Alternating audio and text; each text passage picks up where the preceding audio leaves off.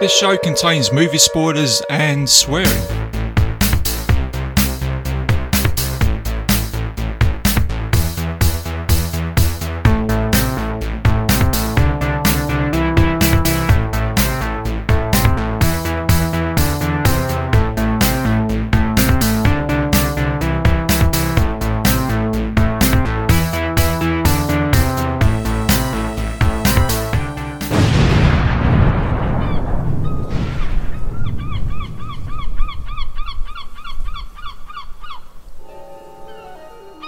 Is it true that most people get attacked by sharks in 3 feet of water, about 10 feet from the beach?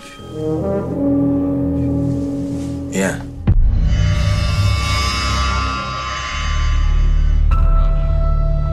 Listen, Chief, be careful, will you? In this town?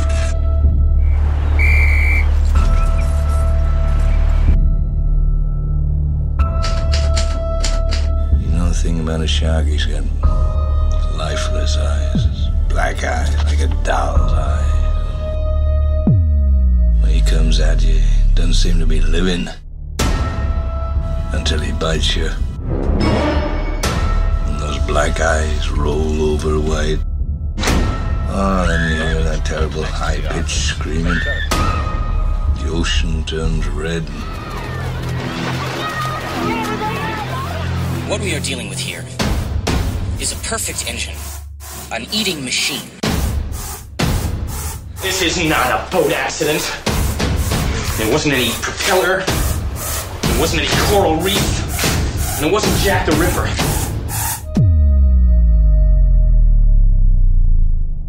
It was a shark.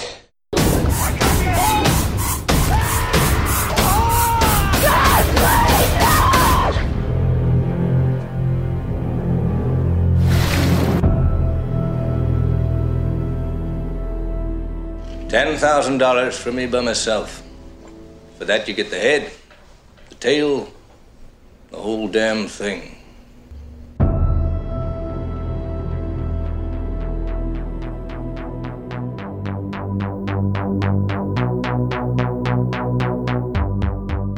Hello and welcome back to another episode of Bite Size Cinema. I'm your host RJ McCready, and for this episode I'm going to be taking you guys back to a year in 1975 to look at the summer blockbuster that created the summer blockbuster, and that is the thrill ride, action, drama, and ultimately it's got some suspense in it, this movie. Has it got some suspense? Oh boy, oh yes it has. Da-dum, da-dum, dun dun dun dun dun dun dun. And that's right guys, it is Jaws. So let's go to the beach, we'll play you guys a trailer and I'll see you soon. There is a creature alive today who has survived millions of years of evolution without change, without passion, and without logic. It lives to kill. A mindless eating machine. It will attack and devour anything. It is as if God created the devil and gave him jaws.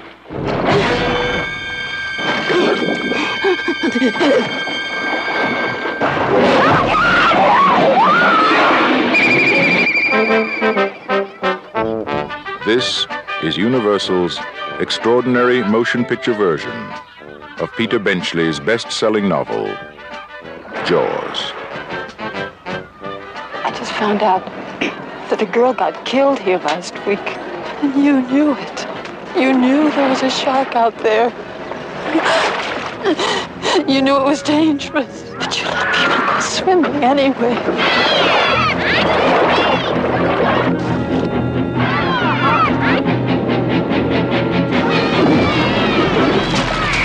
you see that?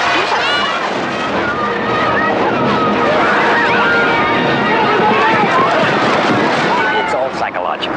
You yell barracuda. Everybody says, huh? What? You yell shark. We've got a panic on our hands on the 4th of July. Is it true that most people get attacked by sharks in 3 feet of water, about 10 feet from the beach? Yeah. What we are dealing with here is a perfect engine, an eating machine. We're not only going to have to close the beach, we're going to have to hire somebody to kill the shark. Bad fish. But I'll catch him and kill him. Did you hear your father? Out of the water now! This shark, swallow you whole. You're gonna need a bigger boat.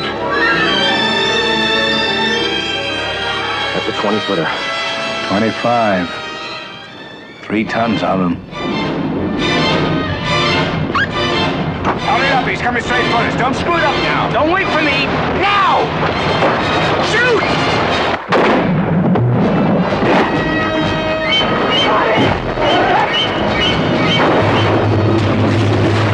What's the deal? Give him room! I can't! He's trying to run! Oh! Cut it quick! I can't hold it! Hurry! Take it up! Brody!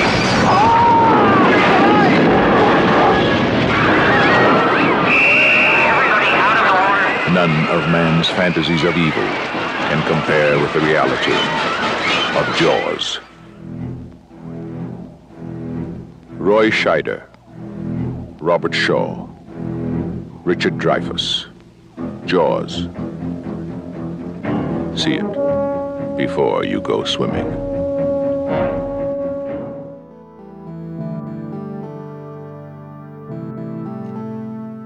And welcome back, guys. So the synopsis of this film is: when a killer shark unleashes chaos on a beach community, it is up to a local sheriff, a marine biologist and an old seafarer to hunt the beast down. It's a action thriller. It's got a 124-minute runtime.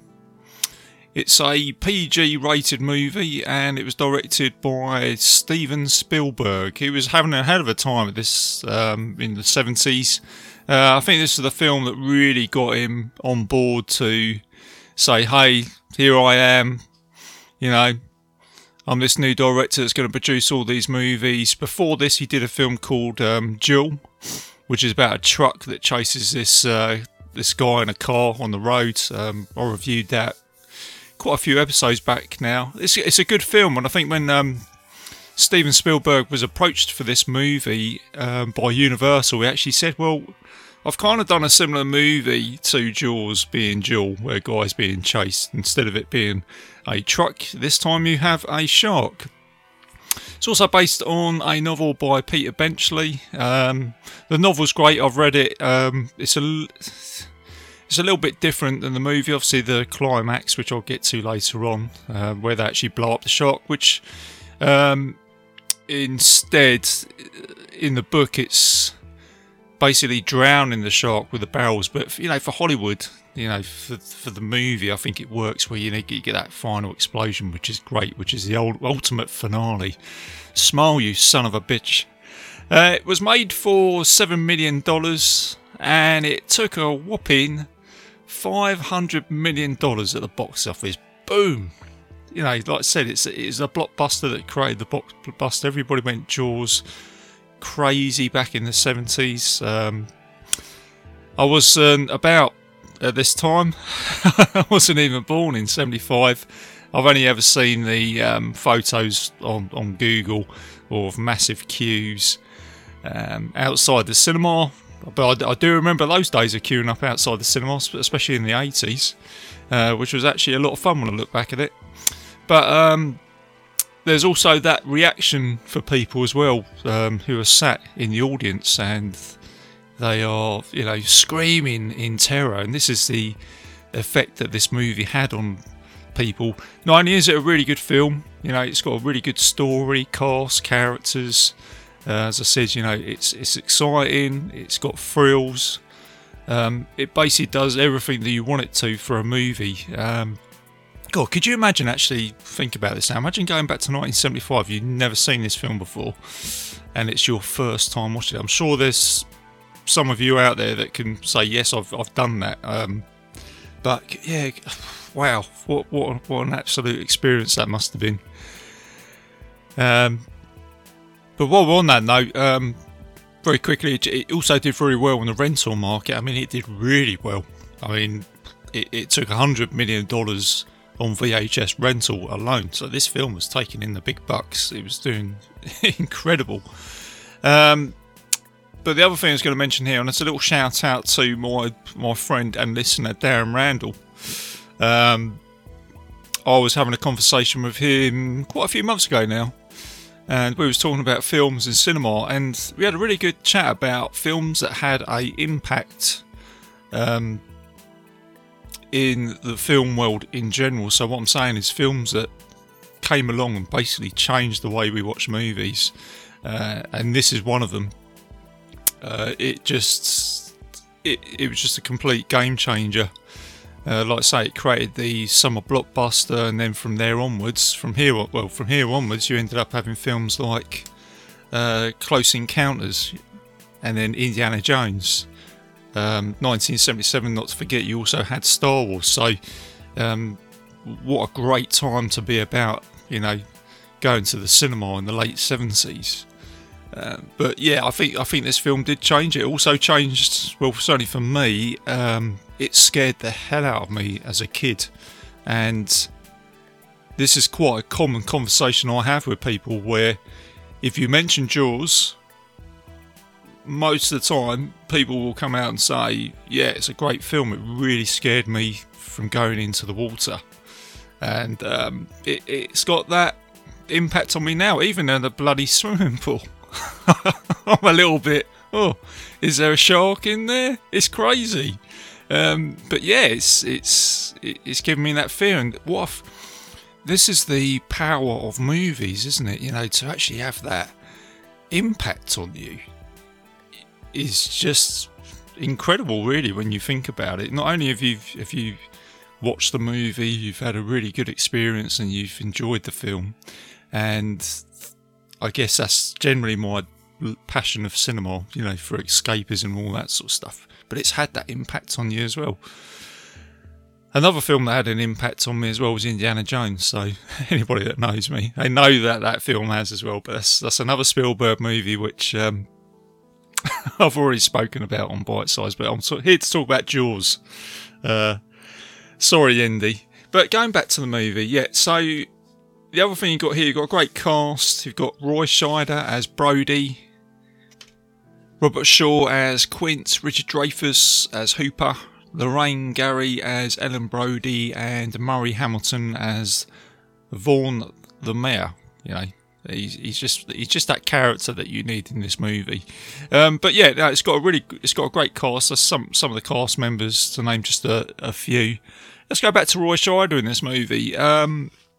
He's that hero for the film, the local sheriff. He's got a new role as a captain or the chief. He's never worked in a beach resort before managing this town. He's come from New York City. So I think here that not only have you got the shark in the water and all the terror of that, but I think the thing I like about Jaws, and I know there's other people that I've spoken to about this, with this movie, is that the characters in this movie are good. Each character has something they need to deal with. So that's the chief who's been put upon. You've got the mayor who's just in it for the money. You've got Hooper who's kind of there to how can I explain it? He's putting all the red tape apart from the mayor, and he's kind of saying, hey, you really have got a problem here. We've got a shark in the water and he wants to kill you. And not only is he's a scientist, he's also got an incredible sense of humour that he brings to the table as well. Almost kind of wacky, but it works. And then you've got Quint, who's the old sea dog. There's nothing about him that really shocks him in life in general, and Quint is probably one of the most interesting characters in this movie, in terms of he's fought for his country. He knows how that can go. As he mentions with the Indianapolis, he's witnessed all of that trauma in his life and survived, and he's probably come back a different person. And then his job is to actually go out and kill sharks in this boat, and he is sitting back with a bit of a grin on his face, looking at all this commotion. And he's saying, well, it's pretty simple to me, guys. I know what to do. And he doesn't come across... He's not like the mayor, who's just an idiot. Quint is thinking, well, amongst all this, I think I can make myself a buck or two. And I will go and sort it out. And he's pretty laid back and chilled out, and nothing really phases him. So he's an interesting character. So you've got him, you've got the scientist who's kind of... He's like a bit of comic relief, Hooper, and he's great. And then you've obviously got Chief Brody, and that's the interesting thing with this film. With Brody, ultimately he is the hero, but he's also flawed because he's the chief of this town, but he's trying to run it best he can, but he's not, because he's got all the red tape from the mayor trying to make money. And then later on in the movie, he's thinking, right, I'm going to deal with this, but then he's on a boat, which he is the fish out of water in this movie, and he doesn't know what he's doing there, and he doesn't have an awful lot to say in the second half of this movie, but at the same time he is very heroic about what he does, and there's no point in the movie where I don't feel like he's the leading character. And it's so well directed by Spielberg. I'm sure, I don't know whether that's done on purpose or whether things have just sort of fallen in line, because we say, I've heard people say it's like the film gods. But everything seems to work, and I think the point I'm trying to make is, when you've got the scene on the boat, it just feels like you've actually got 3 guys on a boat, and that is probably what would happen. And it could have gone a different way, I guess, where you could have just had Roy Schneider as a hero all the way along. And what's interesting is that it was actually supposed to be Charlton Heston who was going to play Chief Brody, but the producers, I think Spielberg probably had something to do with this as well, basically said, look, I don't want...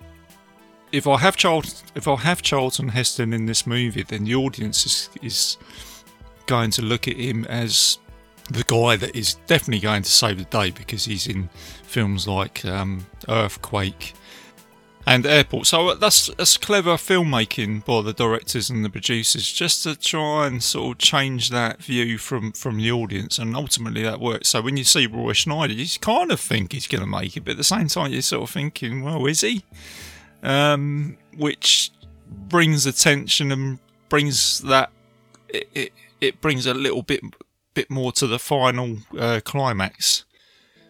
So the other thing with Jaws is the music. I mean, let's face it, guys. I mean, who hasn't sat in a bath and listened to that in their head and sort of got a little bit of the shivers and stuff? Or you hear that music out and about, and you can be on dry land, you could be in a shopping centre or something like that, you can be anywhere near the beach, and you hear that song or that score, and you are in the water with a shark trying to kill you.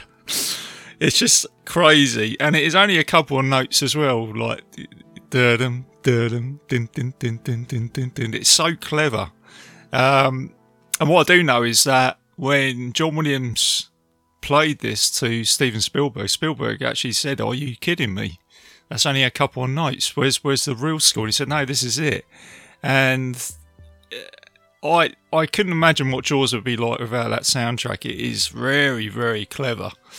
And then the other thing is, now, I'm sure everybody's got their own sort of way of looking at this movie. But for me, there's a really strange thing with Jaws that really makes me feel like every time I watch it, I can almost smell the sea and feel the sand and almost smell the orca. You almost feel like you are at the beach. And just picture the scene, guys. For me, going to the beach is when you go to the, you can smell everything. There's the smell of the like the sea, the seaweed, the sand. And I think Jaws really captures that for me every time I watch it, which again is clever. So I'm so very complimentary of this movie because it works so well. And there are so many things that I can go into. There's so much trivia on this film. I've only sort of skipped over here and there. And the other thing is, this is an important thing. So it's what I call like a happy accident. So they had problems with the Jaws prop, which they called Bruce, and it got built for $250,000. I think they made a couple of them. I think they might have made about 8, and they tested it out. And they went on set to Martha's Vineyard in Massachusetts, where they filmed the movie. And it's quite low. When the tide goes out, it keeps quite low, so you can actually drive the prop along the seabed. And it's in like the shallows, but it makes it look like you're quite far out to sea, which is very clever. But when they did that, the shark kept on breaking down, or it kept sinking to the bottom of the seabed. But when I say it's like a happy accident, this actually caused Spielberg to actually be very clever and try and say, well, if we can't use the shark, we're just going to have to imagine that it's there, so you kind of just get that sort of little ripple in the water. Let's use some barrels. You just see the shark thing come up. And what that's created is, I'm sure you guys will agree with me, because I had this conversation with many people every time, is the suspense. It's kind of like what you don't see. It's the old trick in horror movies in general. It's the monster in the darkness, in the shadows, and that is what the fading of the Bruce prop has created that. And boy, when you don't see that shark, especially at the beginning with Chrissy, she's like the first victim in this movie. That shark is massive. In my head, it's the most terrifying, monstrous shark. And the shark in my imagination in this film is obviously it's the great white, but it's more than that. So when I see great whites on TV, they are magnificent creatures themselves, but the shark in this movie is more terrifying to me. Again, it's just, like I say, guys, you can hear it in my voice. I'm sure you guys would probably, you might be saying, yeah, I totally get you. It's just what this film has brought out, you know. It's it's so clever. But there you go, guys. That's the building block. I'm not going to go through all the trivia because there is a whole ton of it. But that is, you can tell in my voice just how big this movie is to me and how much of an impact it had. So let's do a quick bite-sized review of this film. I know we've all seen it hundreds of times and that, but let's have a quick look. Let's do my take on this. So the film starts off with the John Williams score, and you get like a POV shot of the shark, which is terrifying every time I see it. And then you've got like a beach party, and you have our first victim, which is Chrissy. She goes skinny dipping, and you know that's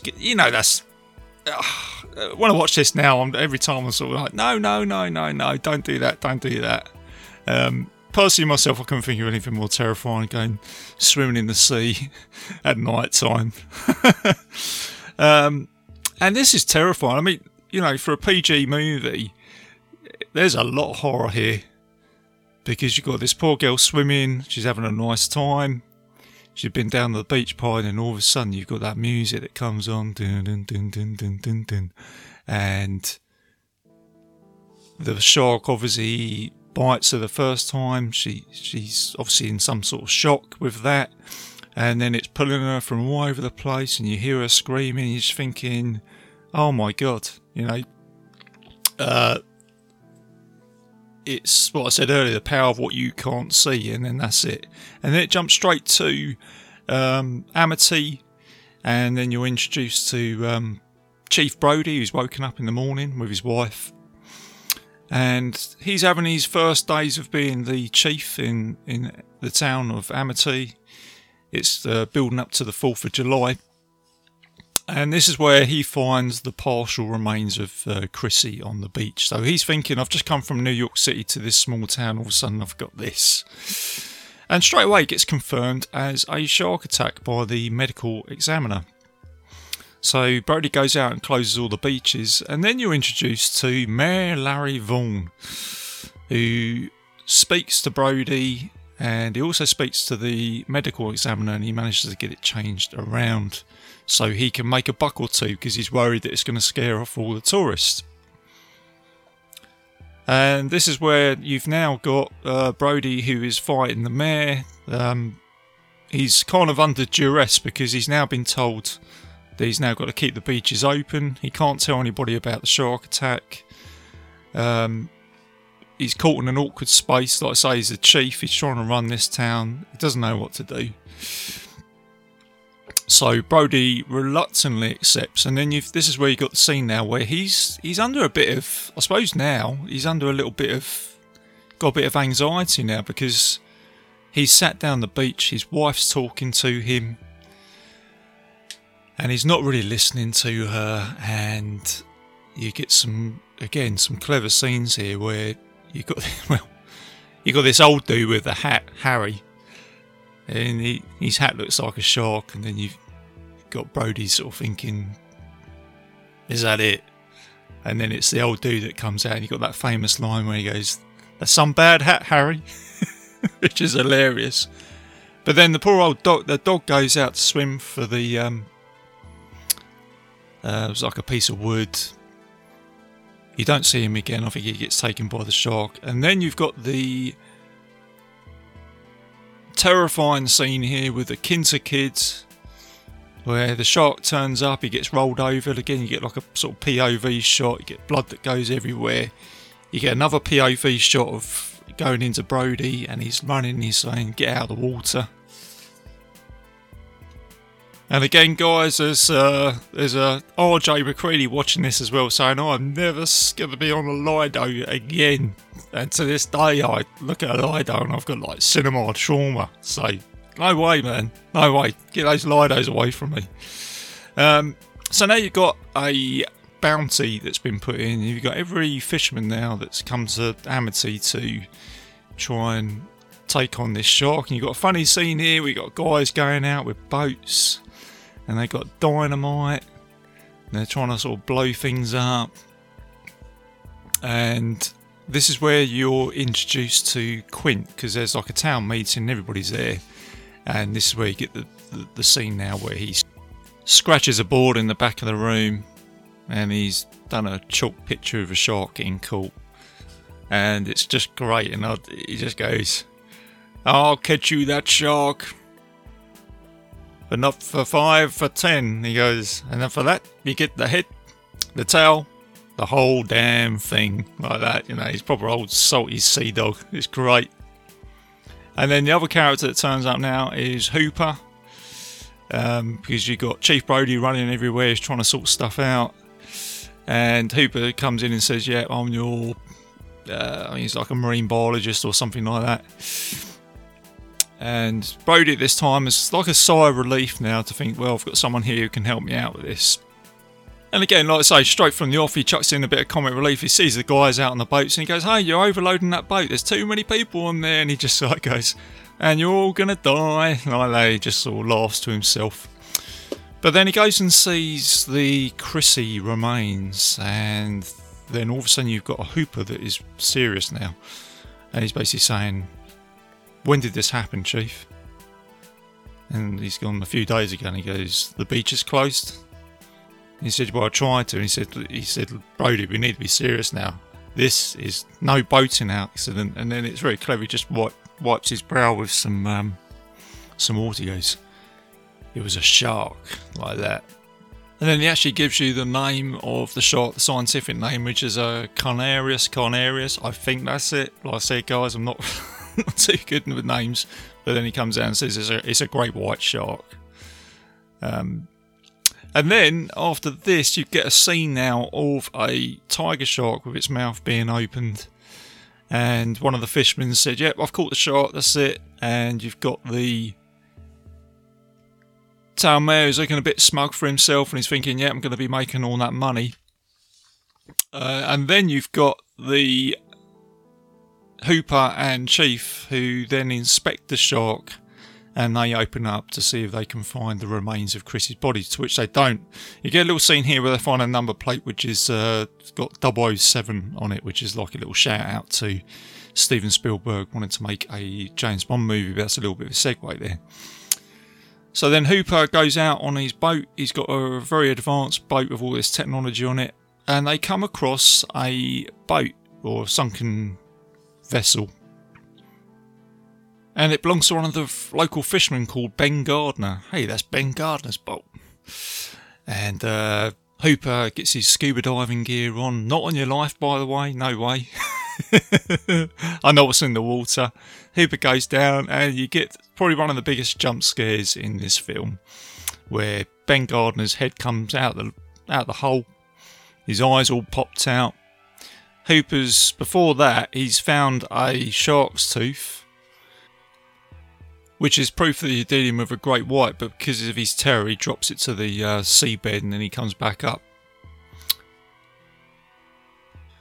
Then the next day they go to see the mayor. You now got Hooper and Chief Brody now trying to convince the mayor to close the beaches, saying that you've got a great white out there, you're going to have more deaths.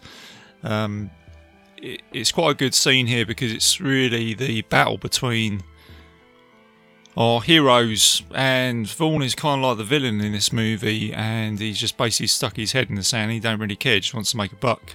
And then in the background, I think this is great, you've got the Welcome to Amity, and then someone's put a shark fin in the water, and then it's just painted Help Shark, which is great. I think that's been turned into t-shirts today and stuff like that. So the beaches are now opened, and again, poor old Chief Brody, he's suffering with anxiety, but he's managed to get more police officers in, get more boat patrols out in the water. And you now get people swimming, having a good time, and you get a great scene here. It's kind of forced me every time you get like a shark fin that's approaching the people and you think, oh, here we go. But it's actually two kids that are having a prank, but then gives the opportunity, well, not really the opportunity, but the real shark goes into the lagoon where Brody's two children are playing because they've been told to stay in the lagoon because it's safe. This is just irony. And now you get the scene where the shark turns up, and again it attacks a guy in a rowing boat, and he has his leg taken off, and you get like the leg that falls to the bottom of the seabed. And this is the point in the movie where Brody has had enough. He just doesn't care now. That's it. It's become personal. The shark has tried to kill his two children, and that's it. And he looks out of the water and thinks, that's it, I'm coming for you. And he goes up to Vaughn and he says, right, you need to sign that check. You need to get Quint to go out there and kill this shark. And it's really good acting by Roy Schneider. He's just great. He says, you need to go out and get that shark. So this is where the film goes into another phase. It's very clever how you've gone from the beach and the suspense. You've still got suspense in this film, but you've now got three guys on a boat, three different characters. You've got the orca. You've got Chief Brody who's chartered it. You get the great line here where, don't forget your rubbers, Chief. Which has kind of become like a bit of a tagline. Every time someone posts this on social media, that quote comes up. It's great. You've got the oxygen tanks that are on there. You've got the cage that turns up. And you kind of got Quint with a bit of a smug on his face. What are we going to do with those tanks, Hooper? You kind of got like that bit of banter between them. Apparently they hated each other for real, and that's why the tension between them really works in this movie. It's like for real, almost. And now you've got the orca that sets sail, goes out to sea, and you've got a clever shot here of Quint's boathouse with the shark jaw sort of looking out onto the orca, which is a very clever shot. So here we go. They're out going for the shark. Quint's got his fishing rod. He's got his can of beer, crunches it all up. Brody's doing the chumming. He's got the rubbish job on board. Hooper's driving the boat. Hooper drives the boat, chief, like that, you know, all these lines that come out. Quint initially has a bite, get a little bit of action here, then obviously the shark gets away, and now you've got Brody that's charming. He's basically saying all this sort of shit and stuff like that, and then all of a sudden you get the famous bit where the shark's head comes out of the water. Brody's got a cigarette just hanging out of his mouth and he's walking back. He goes into the wheelhouse of the boat and he comes out with the famous line, "We're going to need a bigger boat." And then this is where Quint looks around, his eyes glare up and he thinks, "Oh, here we go." And then Hooper comes out and goes, "That's a 20-footer." And then Quint says, 25, 3 tons of it.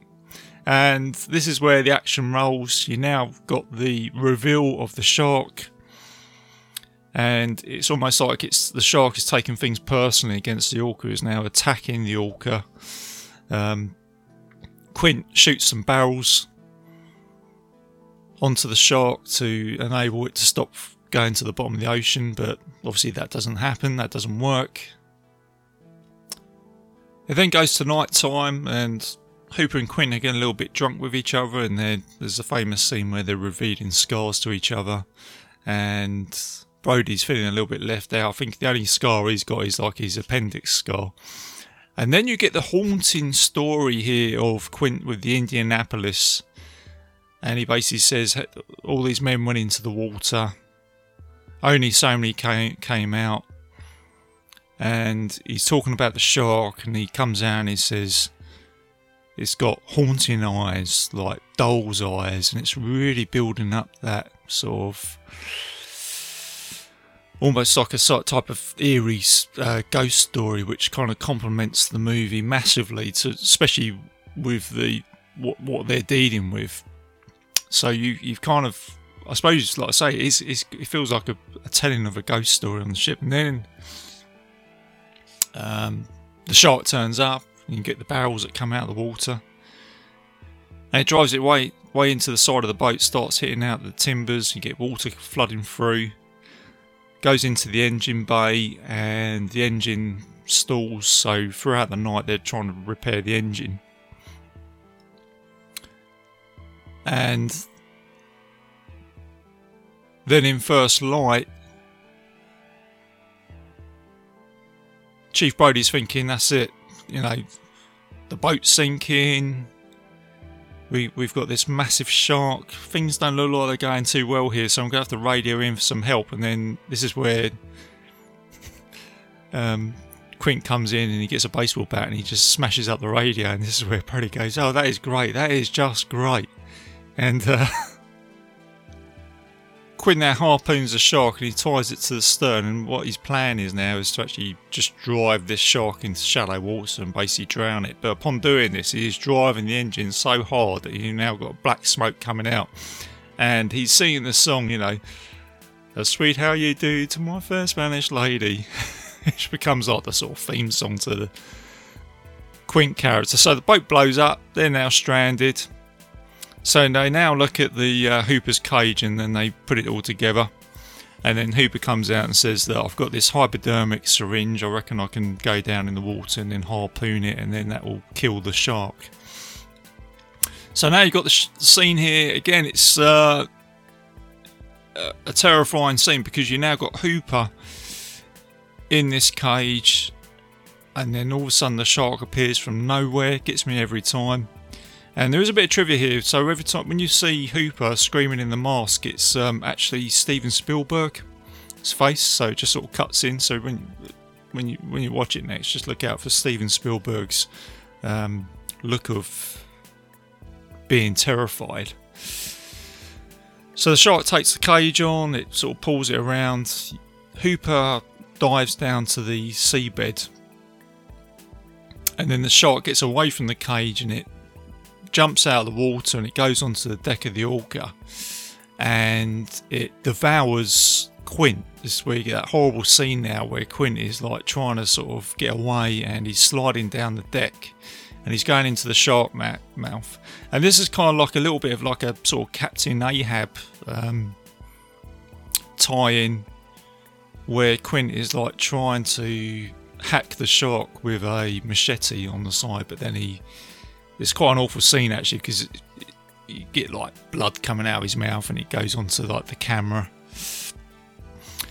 So Quint's dead, the Orca's sinking, and you've now got Brody with his M1 Garand rifle. He's sinking with a boat. He goes onto the mast of the ship as it's like going into the water. It's all very heroic. The shark basically jumps out of the water and Brody's like trying to sort of spear it with a harpoon. He then chucks one of the oxygen tanks into its mouth, and then the shark goes round, kind of does like a sort of 360. And you just get this ultimate scene now where Brody's like shooting the gun into the mouth of the shark, and then he comes out and he just comes out with that famous line. He goes, "Smile, you son of a bitch," like that, and all of a sudden it's like boom, and it just blows up. And now you've got coming to the end now where Brody's just flown in the wreckage of the water. Hooper comes up, and you almost get the impression that Brody, when Hooper says, "Did Quint make it?" and Brody almost sort of has a little smile to himself, and he just goes, nah, he didn't make it. It's almost as if Brody's thinking, he didn't make it, but I kind of get the impression that's kind of the way he wanted to go. And so our heroes destroy the shark. I forgot to mention as well, the shark, when it floats to the bottom, you've got like this roaring sound. Apparently it's a roar of Godzilla.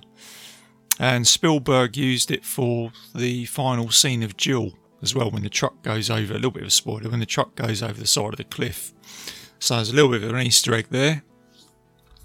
So you now got our heroes going back to the shore, and Brody comes out and says, you know, "I hate the water." And Hooper goes, "Man, I never would have guessed." Something like that.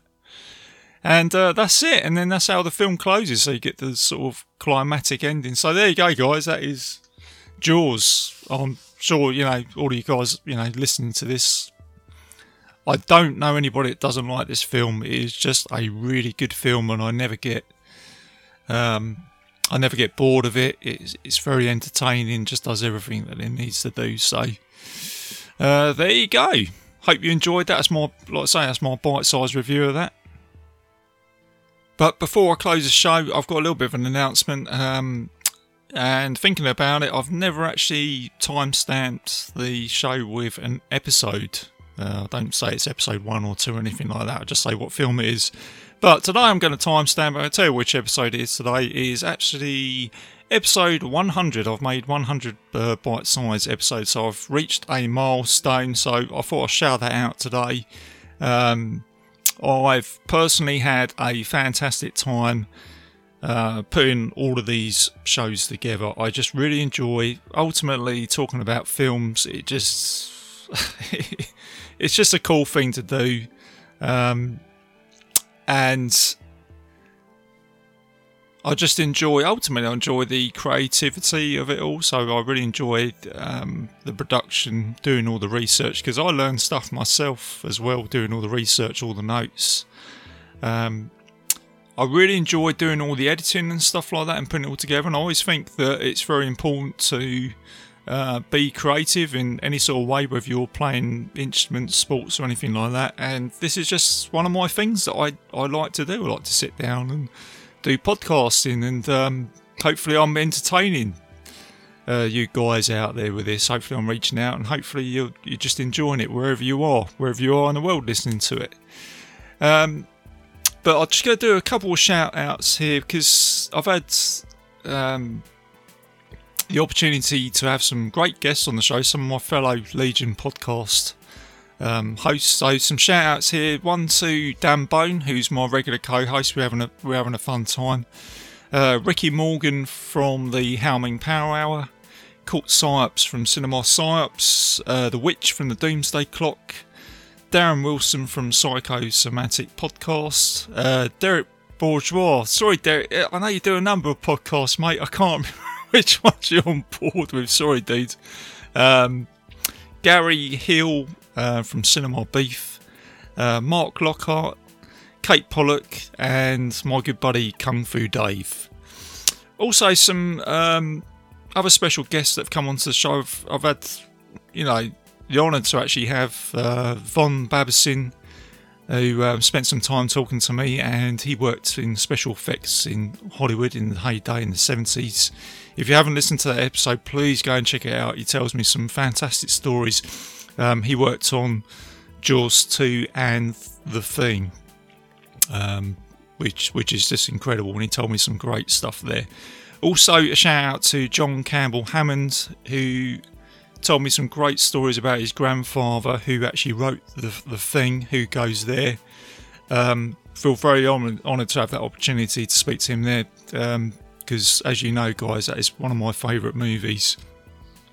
Shout out to Gav Chucky Still, who very kindly provided me the music. So the intro music and the background music is from his album Abstract 85. Also, the artwork for the show was created by Dan Beazle. He's also a fellow podcaster. He does the Corrupted Youth podcast. He created the artwork, which you'll see. So a thank you to him. And also a big thanks, because this wouldn't work without this guy. It's my boss from the Legion Podcast Network, Mr. Bo Ransell. He works very hard to make all this happen, so he's allowed me to become a member of that network. And every time I download an episode, it goes out to all the different servers like iTunes, Spotify, so he helps me out with that. So there's quite a bit behind it all to get the production going. And like I say, I'm very grateful to everybody's participation, and ultimately, now this is the ultimate fun. I'm just here to have a bit of a laugh and fun, and like I say, hopefully I am entertaining you guys out there. So there you go. So episode 100. Hopefully it may continue, because even though I've done 100 episodes, there's still an awful lot of films I haven't covered yet. So, and let me talk about that right now. So I've got Dan is joining me for the next episode. It's going to be Return of the Jedi. Then I've got Kung Fu Dave is joining me for Gladiator. I've got Court Sipes, who's going to be joining me for Streets of Fire. And I've just booked, talking about Bo Ransell, who's going to be joining me for Event Horizon. So I've got quite a bit busy schedule, loads of things happening. I do juggle things about a bit, but generally I do try to sort of get things there. I do announce it, but I'm fairly confident that I will get these episodes done. And then on top of that, I've got my other show as well, which is the Mystery Vault podcast, which I'm having a whole ton of fun with mysteries and the unexplained. So there you go, guys. Thanks for again, and thank you to the listeners as well. Thank you to everybody who's all your sort of posts and comments on Facebook and that, and it really is appreciated. And like I say, hopefully long may this continue. So there you go, guys. I'm going to close the show down now. So as always, keep it bite-sized, keep it safe, and look out for the water when you go down in the beach. Be careful, and I'll see you soon.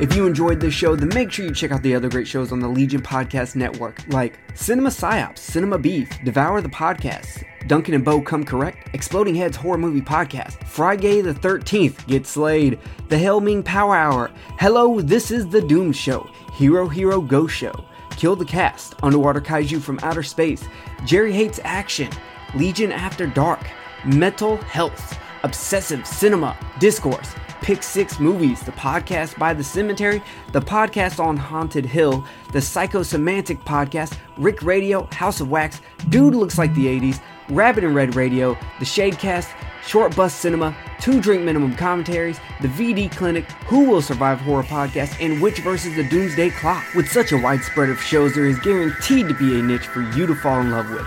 Horror, politics, movies, books, sex, music, commentaries, health, video games, kaiju, action, news, comedy, and opinions that would most likely get you killed in some parts of the world. We are proud to bring you some of the best podcasting in the world. Check us out at www.legionpodcast.com, iTunes, Spotify, Stitcher, YouTube, and any other dark corner of the internet where podcasts can be found.